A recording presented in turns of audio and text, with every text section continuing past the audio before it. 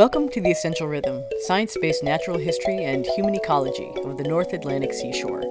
This is episode 33. I found a snail. It's a littorine. You're at the seashore and you've found a snail. For most places in the Gulf of Maine, chances are good it's a common periwinkle. Scientific name, Littorina littorea.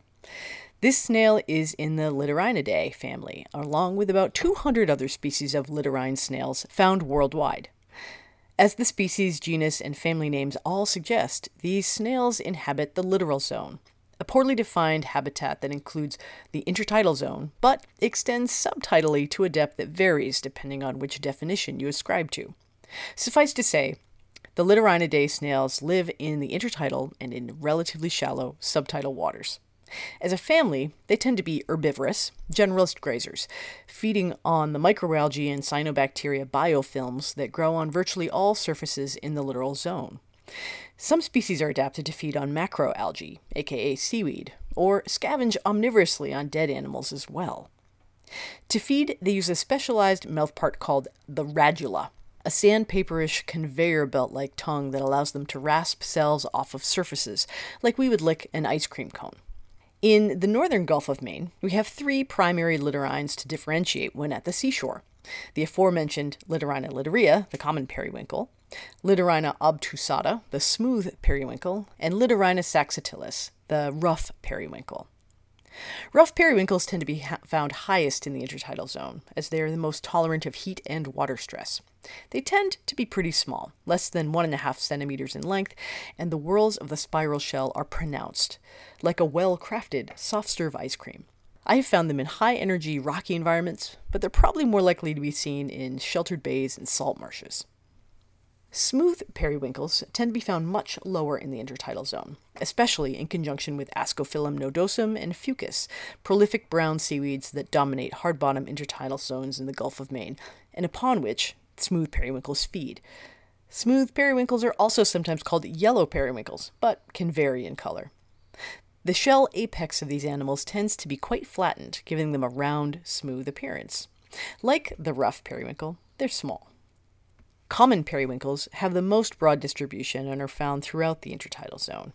They dominate most habitats they're found in here in the Gulf of Maine, and their grazing plays a significant role in the structure of intertidal communities. This is important because common periwinkles were introduced to the Western Atlantic by European immigrants to Canada during the colonial period. Experiments have shown that when they are removed from a cobble beach ecosystem here in the Northwest Atlantic, algae rapidly colonize the area, changing wave energy and sedimentation rates, favoring algae and eventually beach grasses, dramatically changing the biological character of the beach, to perhaps what it was like before common periwinkles arrived. Their dominance in rock and cobble habitats is evident from the dense aggregation of empty shells you find on the beaches. All three of these littorine snails have separate sexes and use internal fertilization to reproduce. The way they handle their fertilized eggs is largely reflective of their preferred habitat and way of life. Rough periwinkles brood their eggs internally, meaning the fertilized eggs are kept within the mantle cavity of the female snail, and when the eggs hatch, the young are released as tiny periwinkles. This is an adaptation to their position high in the intertidal zone. Decoupling reproductive actions from submersion means you're less limited in when and where you can reproduce.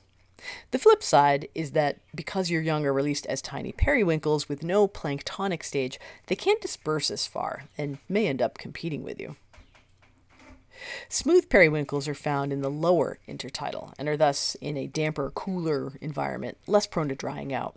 They're able to hide under heavy algae cover during the relatively short periods of time when the tide is out, and their reproductive strategy reflects this. They lay gelatinous masses of fertilized eggs, from which hatch tiny periwinkles. Again, no planktonic stage is present.